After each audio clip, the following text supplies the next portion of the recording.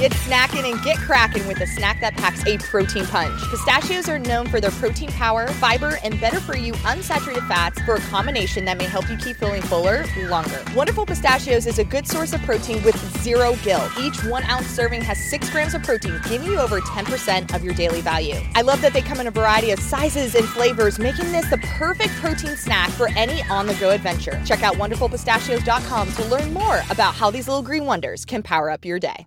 Joining me on the podcast today is Dathan Ritzenhein, 3-time Olympian and coach of the On Athletics Club. Just got back from a very busy week, couple weeks actually, in Eugene, Oregon at the U.S. Olympic Trials. Dathan, thanks for coming on and making time. How are you doing?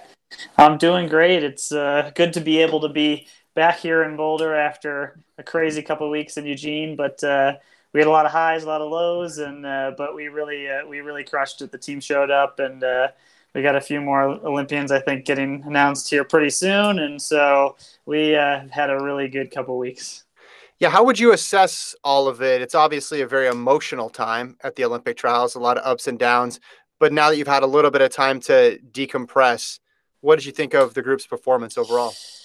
Well, they showed up, it was pretty impressive. I always, I had a lot of faith and belief in them, and we kind of mapped out the whole year and starting, a whole group, and it took a big leap of faith to kind of join on and buy into that. But they were great all year, and they really stuck to the plan. And so when we showed up, I knew they were all ready, and our international athletes were doing good and running well. But the U.S. trials is such a huge stage, and even some of our athletes, I think Ali and Jordy were saying afterwards, is like the U.S. trials. It's hard to really convey how big that is to maybe other people around the world and stuff. It is really for the U.S. athletes, it's in some ways it's almost bigger than the Olympics, for a lot of them. I mean, some people win medals and stuff, but it's such a huge stage. And so when they actually produced on the race days, it was pretty awesome to see. And it was your first experience with the trials as a coach. When you go in that capacity, is it more nerve-wracking, less? Does it immediately bring back memories of the times you went through it? Yeah, it's more nerve-wracking for sure. I think the biggest difference, is that, when the gun goes off as an athlete, there's no nerves anymore. I mean, you're just in it. It's, you don't have time to think it. But, watching Joe and Alicia for 25 laps, it was like, oh my gosh, it's like nothing I say or do matters now. It's only the stuff that happened before. And so it's really up to them. And, but they were incredible. And, that was something I was pretty proud of, watching them just really execute and really, really stick to their game plan and put out really tough performances. I mean, Alicia's performance was just epic. And, they rolled with the punches a little bit, knowing that, there was going to be some, change in the weather and the heats being all over the place for the women's 10. And Joe just, he really just stayed right in it, was very confident in his ability to close. And then, of course, with Leah, it was just, there was some immense heartbreak there, but she really was incredible and showed a lot of poise, I think, afterwards, especially as she got up and really went for it again and gave it everything she could, even with what happened with the 700 meters to go. So I was just really proud of them for that. And then, we were in the hospital twice with Sage breaking her arm, yeah. And Alicia, heat exhaustion. I mean, it was, I got done with, left the hospital on Saturday night when we were done with everything. And I was like a shell of a person pretty much. So I needed a day or two to sleep it off and recharge. And then I'm ready to go and feel excited for them for Tokyo. Yeah. Your Olympic trials in retrospect as an athlete were pretty smooth, right? I mean, there weren't, unless I'm forgetting something, there weren't multiple hospital trips or, I mean, yeah, that's I think that, you have one thing you think about as an athlete, and it's that race day. You focus on yourself. But, I think for me, that was the biggest, we had a lot of people there and a lot of people there supporting too. Just the rest, we brought the whole rest of the team, except for Alicia Konchak, because she was running the Polish trials, which she made that team the same day as Leah was running the final. And So we had the whole team there. We announced some new signs that we had: Morgan McDonald and Sage Herda and Carmela Baez. And so there was just so much going on that luckily I had some good support, some good support crew there. And but it was busy. It wasn't a 1 day thing. It was 12 days of whirlwind. With Leah, I mean, we've all seen the video now. I saw the post-race interview. And I think in the interview, she mentioned afterwards the thing that she most wanted to do was talk to you, right? Yeah. And she hits the barrier with 2 to go. She catches back up, but runs out of gas. When she comes to you to have that conversation, I mean, what are you drawing on to find the right words in that situation? Because you're relatively new at coaching. You've been around running, though, for decades. Like, how do you find the right thing to say in that situation? Honestly, I don't think I said anything. I just grabbed her and hugged her for a long time. And there was nothing to say, in the moment, like, I think, afterwards, later on, we talked, but like, there was nothing to say. Like, she just, it was devastating, but but I think we knew that she was fit. And so that's the hardest part, is not, that is the Olympic trials for the U.S., like, doesn't matter what happens. Like, if you're, sick, or, you're injured, or you fall, or whatever it is, it's cutthroat, it's top 3 no matter what. And so she got back, after a couple days, we had the opportunity that she's going to run Stockholm this weekend. And, part of me wondered, is she going to, getting back up for that. She invested, like, she was 100% in, and vision, like, she was ready to make the team. So, but she also knows, like, she's in the best shape she's ever been in. And so that was the hard in the moment. And so when I grabbed her, I hugged her, and I just held her for 10 minutes probably. And I mean, we just sat there and cried, and it was hard to watch that go by. And then afterwards we were walking, it was just me and her walking back to the on house, and we knew everybody was going to be there, and we just walked, just the 2 of us, quietly, and just talked about, like, she's like, it feels like someone died, like, it just, and I was like, it is kind of like that. I mean, it's probably going to hurt for a long time, you'll think about this you might think about this every day, but time will heal all wounds, like it does, and I think what happened afterwards for her was, there was some self-reflection too on how far she's come. And I tell her that even now. I was like, look, you're 28. Like, you didn't run very well for 4 years. Like, you're back to that place now. There's no reason that this can't be your time, And so I know it's hard to watch it go by, but the difference between now and 2016, 5 years ago for her, is that she's walking away healthy, in the best shape of her life, excited, versus being broken and not knowing where she's going. And so, that's just hard to watch it go by, though. But then those minutes, I don't know. I cried for hours that night, probably. I just couldn't stop. I'd think about it. I'd see her. I'd just, see other people. And I think, there's just a lot of emotional investment, especially, like, for me, with watching her go from where she was to where she is now. It's, like, I wanted her to have that moment, but I'm also just, I'm just proud of where she's at now. Did any of your experiences running, any of your results, bring out that sort of emotion in your career? I mean, getting 4th at the marathon trials for me was similar. I think, I come back from 2 surgeries and things like that. And to get 4th, but I got 4th, getting beat by people like I just, like, Abdi and Meb and Ryan, they beat me on that day, and that was hard. And for her, like, that's part of the steeplechase, is, like, you have to be focused, you have to be, like, rated to the end. It's just a different variable in the race, and her fitness was there, and I think, like momentary lapses of focus can sometimes be catastrophic in that event. And but she rallied back, and I know that her fitness is good. And so that in that way, it's similar to mine. I knew my fitness was good, and I came back and I made the Olympic team in the 10K. I had to, but it was literally, I think I took 1 day off, and I was like back to training. And so I'm proud to see where she's at too, doing the same thing. She's like, she knows she's fit. So what can we do right now? Like, we can go over and we can run just diamondly graced that we're, going to have a great opportunity to run well against a great field. I mean, that's what, best athletes do. That Kate Grace just yesterday ran 157, like after, thinking, she was in the final, thought she'd make the 800 team, and you fly over 2 days later and you crush it. And that's what, and so I think that it's not always the right plan to just move on to something else, but when you're fit and you can have perspective, you can use that. You can also use that energy, like, for a small period of time. Eventually, like that pain wears off. But if you can harness that energy, you can do something really good, and I think I'm hoping that it should go there and do that. Mm-hmm. Looking at your group, you got a really big roster, and you mentioned you added more people. You got people from all over the globe too.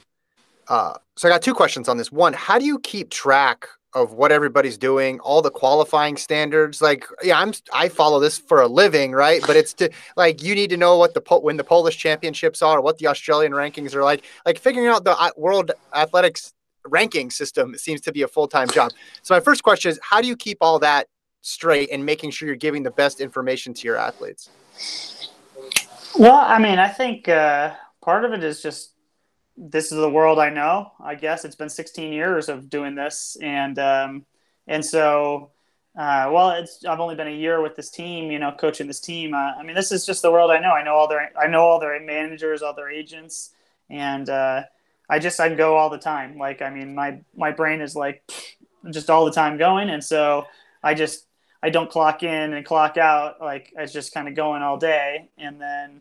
I try to spend a little bit of individual time with all of them. I think that that's something that's important, whether it's sneaking out and doing a run with them, or we can talk, or having meetings. I got meetings with them today to talk about, a lot of them, if they're not going to Tokyo, they like, what does August and September look like, Mm-hmm. And so I just put a lot of time into it, I think. And, it's like starting a new business in some ways, like that's what I keep saying to people. It's like, you have to really like be all in and invested, and it's not enough to just show up at the track, do the workouts. Like, the training honestly is the easy part. Like, I don't think that's like, you have to, like, I have my own theories and, and things that we do in practice, but like, for me, it's easy to sit down and do that and know how to get them fit and get them ready, but it's knowing all the moving parts, I think, for each individual athlete, because we're a very international team. I think about 50%,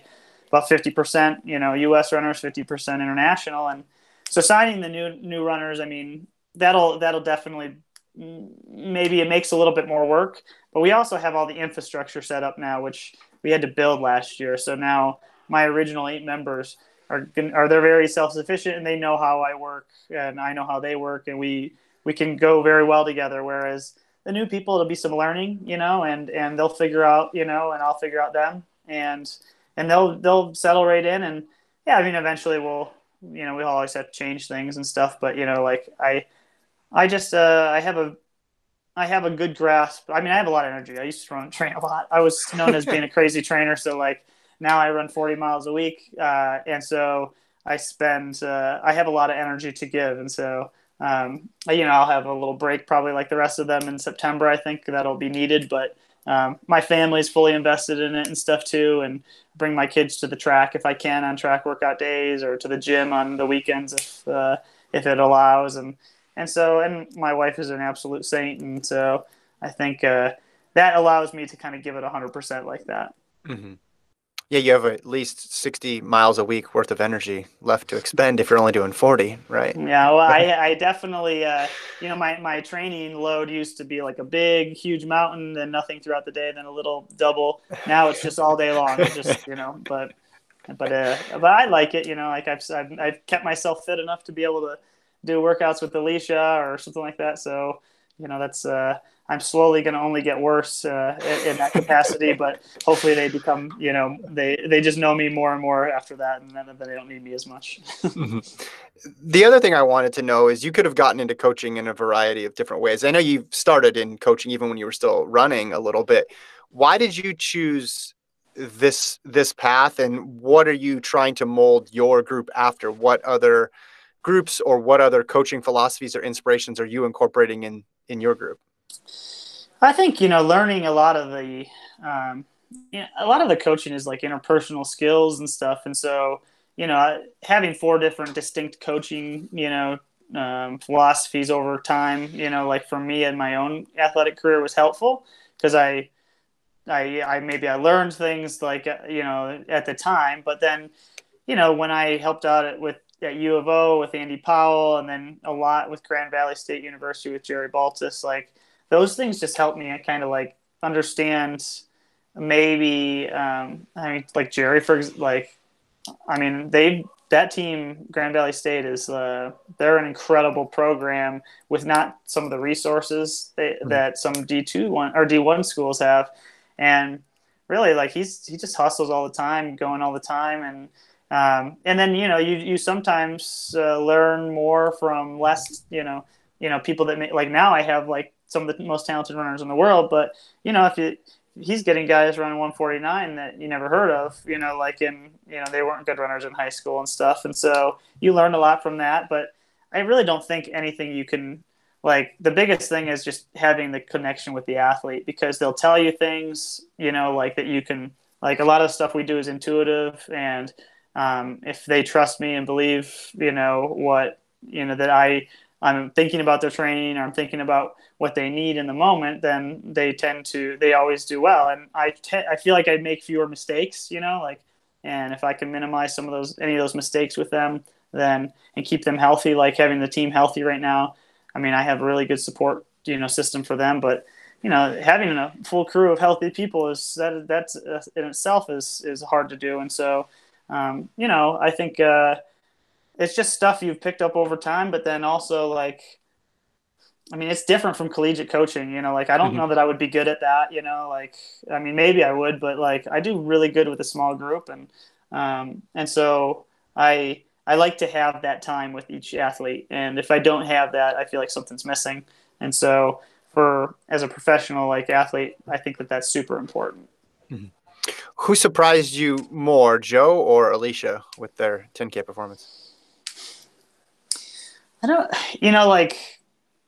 I guess I was very confident with both of them. Alicia surprised me with how, like, she went absolutely to the well. I mean, Joe was very locked in, very focused. I don't want to say it didn't take a lot out of him, because it did, like, emotionally, and it was a 27:58 race. But like, I mean, those 3 guys were well clear. Like, I mean, they can close, and Joe is so strong.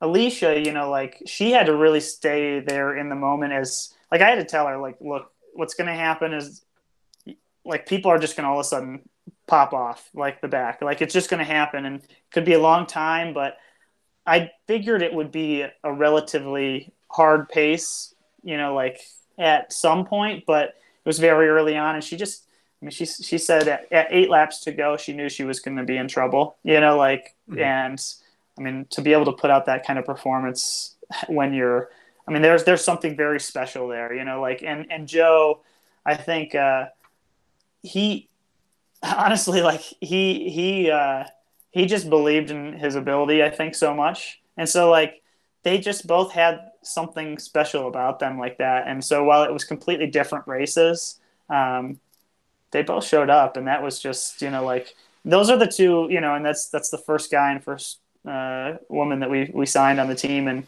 I mean, looking at our team now with, Ollie and Joe and Alicia, and I mean, like, we've just identified the right people, and we saw things in them, not necessarily just because of where they were at in college, but like mindsets and potential. And so I think we recruited the right people in, and but they stuck true to it the whole time, which was pretty incredible. Can you tell me more about that process? Because someone like Joe didn't win an NCAA title, so I'm assuming there'd be other people there that you guys could sign with. I mean, I know Alicia won one, and she was in the mix for many others. How do you ID talent beyond the PBs and the championship record?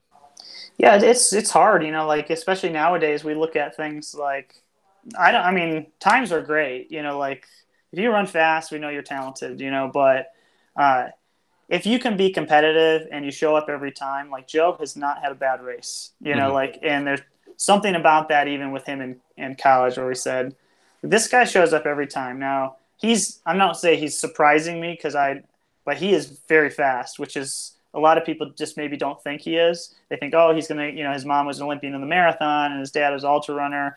He runs and trains a lot. He's going to be a marathoner, and he will. Like I'm saying, like he will. He's that kind of guy. Like, but not for a while. And he's got a big future on the track first. And so like he was someone we saw that was very consistent like that, and could show up like day in and day out, which I think is that's just a the consistency is king.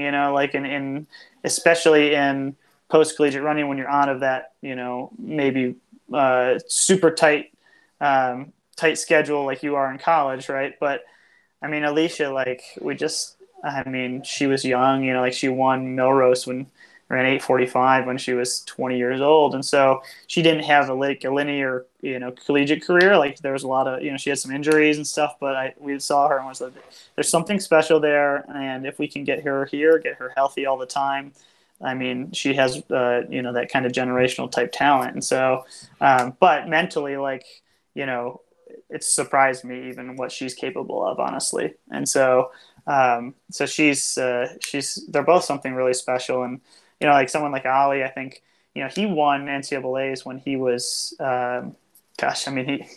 he was only a sophomore. So he didn't have his last season, and something went a little bit wrong maybe his junior year, but the talent was there.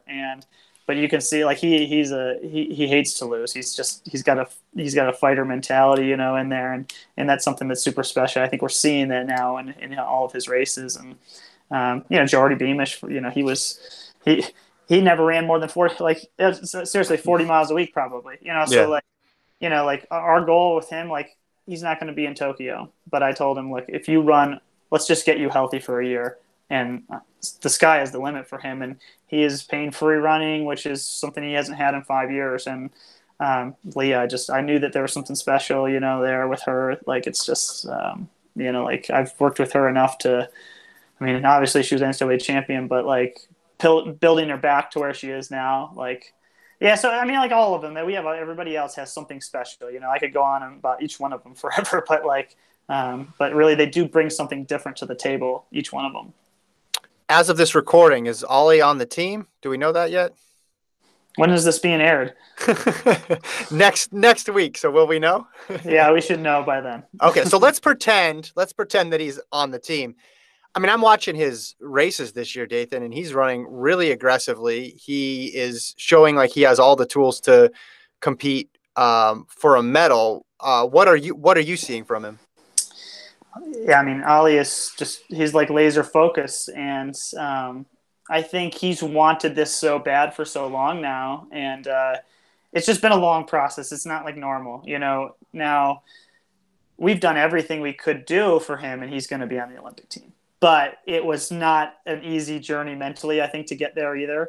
I made the conscious decision after he ran in Gateshead. I was like, look, there is nothing else you can do. Like, I know you could go and run 3:29 right now, but like you've already done everything you could do. And so he's trusted me a lot, though. And even going forward now, I want him to focus on, think you have to, in Tokyo, like, you'll have the prelim. So the first round semi and then the final, like it's a long, like this is a long week and so we're going to prepare you specifically for that. I don't want to race. Every race he's gone out there, he's been, I got to prove myself to get on this team. I got to prove myself to get on this team. And he's never had like one of those, Doha, Monaco type perfect races. But you can see it in, if he's running these times in rain of Oregon or horrible weather, and he's competing well with Ingebrigtsen and these guys, and so like everything is there. So now he just needs to focus. Like I told him, we have to step back and we have to train like you're on the team, because we can't continue to do this for the next 2 months and have you get there and not have I need you to restock the mental bank here. And he's done that. He's just itching. He's ready to go. So now we got a couple of weeks before he heads off to Tokyo, and he's going to be ready to go. from college, I don't remember him being that aggressive. Like I remember him as a kicker. Maybe that's just because, I mean, I covered a lot of Big Ten championships. So he ran a lot of races and he was in the 5K and the indoor and the 3K. But it seems like you guys have discovered something here that he, running 332 I don't need to tell you this, but like leading the last 2 laps and running 332 is pretty rare. Yeah, and I think he knows how to race, which is good, and that's part of the reason we're not like racing the heck out of him in Europe right now. Like he does need to, he needed to be fit enough to be able to go for it, and that was what this last year was. Is let's put in the fitness level. Like I mean, we bumped up some workout volume for sure, but he has a unique ability, and like his speed doesn't deteriorate away by not doing a lot of speed. So now, like we can come back to it, over this next month, and it's still there. But we needed to get him to the point where he was strong enough to be able to do that, and I think that's probably what he lacked a little bit. It was, and a part of it was just getting older. I mean, Mick did a great job with him at Wisconsin, and he thrived off from very basic things, fartleks and hills and stuff, and so I tried to make sure that he has those things still, but like he also steps on the track and he can do some ridiculous workouts, and so like that stuff's starting to give him the confidence now. I think too that like he can go on a sub 330 pace, or he can kick up, and so you have to be able to do both. We don't know if Chariot's going to be in the race or not, and if he is, we'll be ready for that. If he's not, and it's kicking with the kickers, we'll do that, but like we have to be prepared. And so I think this month is important for us to be able to kind of focus on those things. Mm-hmm. 2 real quick ones about your career and your contemporaries before I let you go. I graduated in 2002 from high school. So obviously I've been immersed in the literature of Ritz, Webb, and Hall. And the question that I always get, and people always want to know, who had the better career? But the more interesting question is not who had the better career, but whose career would you have wanted to have out of the 3? So I'm going to take you out of it, but I want you to give me your thoughts on Alan's career or Ryan's career. Not which one was better, but which one do you think just was more fun? Well, it's funny because Alan and Ryan and myself have become good friends. So now over the course of many years of being, attached at the hip, and Alan, I trained with Alan for a little while too, and we all had our like hardships and, bright moments, but they both burned really hot when they were going. I mean, when and both of them were very similar. Like they could really they could do something special when they really were on fire. Like Ryan at the marathon trials. I mean, he was just out of this world, impressive. And then same thing with with Alan. Like I was there when he broke the American record in the mile. I mean, it was just him and like 3 guys, and like by the end, I don't even know if those guys finished hardly. Like in the middle of the woods with like 100 people watching. And so, you know what? I think I'd take either one of those guys' careers too. They were pretty impressive. Fair enough. Okay. You also crossed paths with a bunch of legends, Kipchoge and Bekele. Do you have a favorite Kipchoge or Bekele story? Man, I raced them a lot, I guess. I don't know. I mean, like most of the time when I race those guys, they beat the crap out of me. So I only really saw their best. I think I beat Kipchoge in a cross country race maybe once, and Bekele maybe when he was injured or something like that. But those guys, I mean, talk about probably the two of the top 5 best distance runners of all time. And I don't know, Kipchoge's always reminded me like of a very humble warrior, like that, someone who very focused, very calm, great competitor, but also someone who always kept kept a very level head on himself. And I think Bekele, he grew to be much more humble over the years. But like my first Olympics, I dropped out with a broken foot, and I dropped out at like 8K, and I watched the last mile of that 10K in Athens, and watched Bekele run like 53 his last lap. And I just, from the track, so I was standing on the side of the track, and I was like, my God, this guy is incredible. And that was the start of my professional career. And that's the kind of stuff that always inspired me to keep going, is how impressive those other competitors were. And you have to have that to be able to push you to be your best, really. Great. Well, thank you so much for your time, Dathan, and congrats on your team's accomplishments, not just at the U.S. Olympic trials, but all throughout the world. And best of luck as you guys prepare for your meets this summer in Tokyo. Cool. Thank you.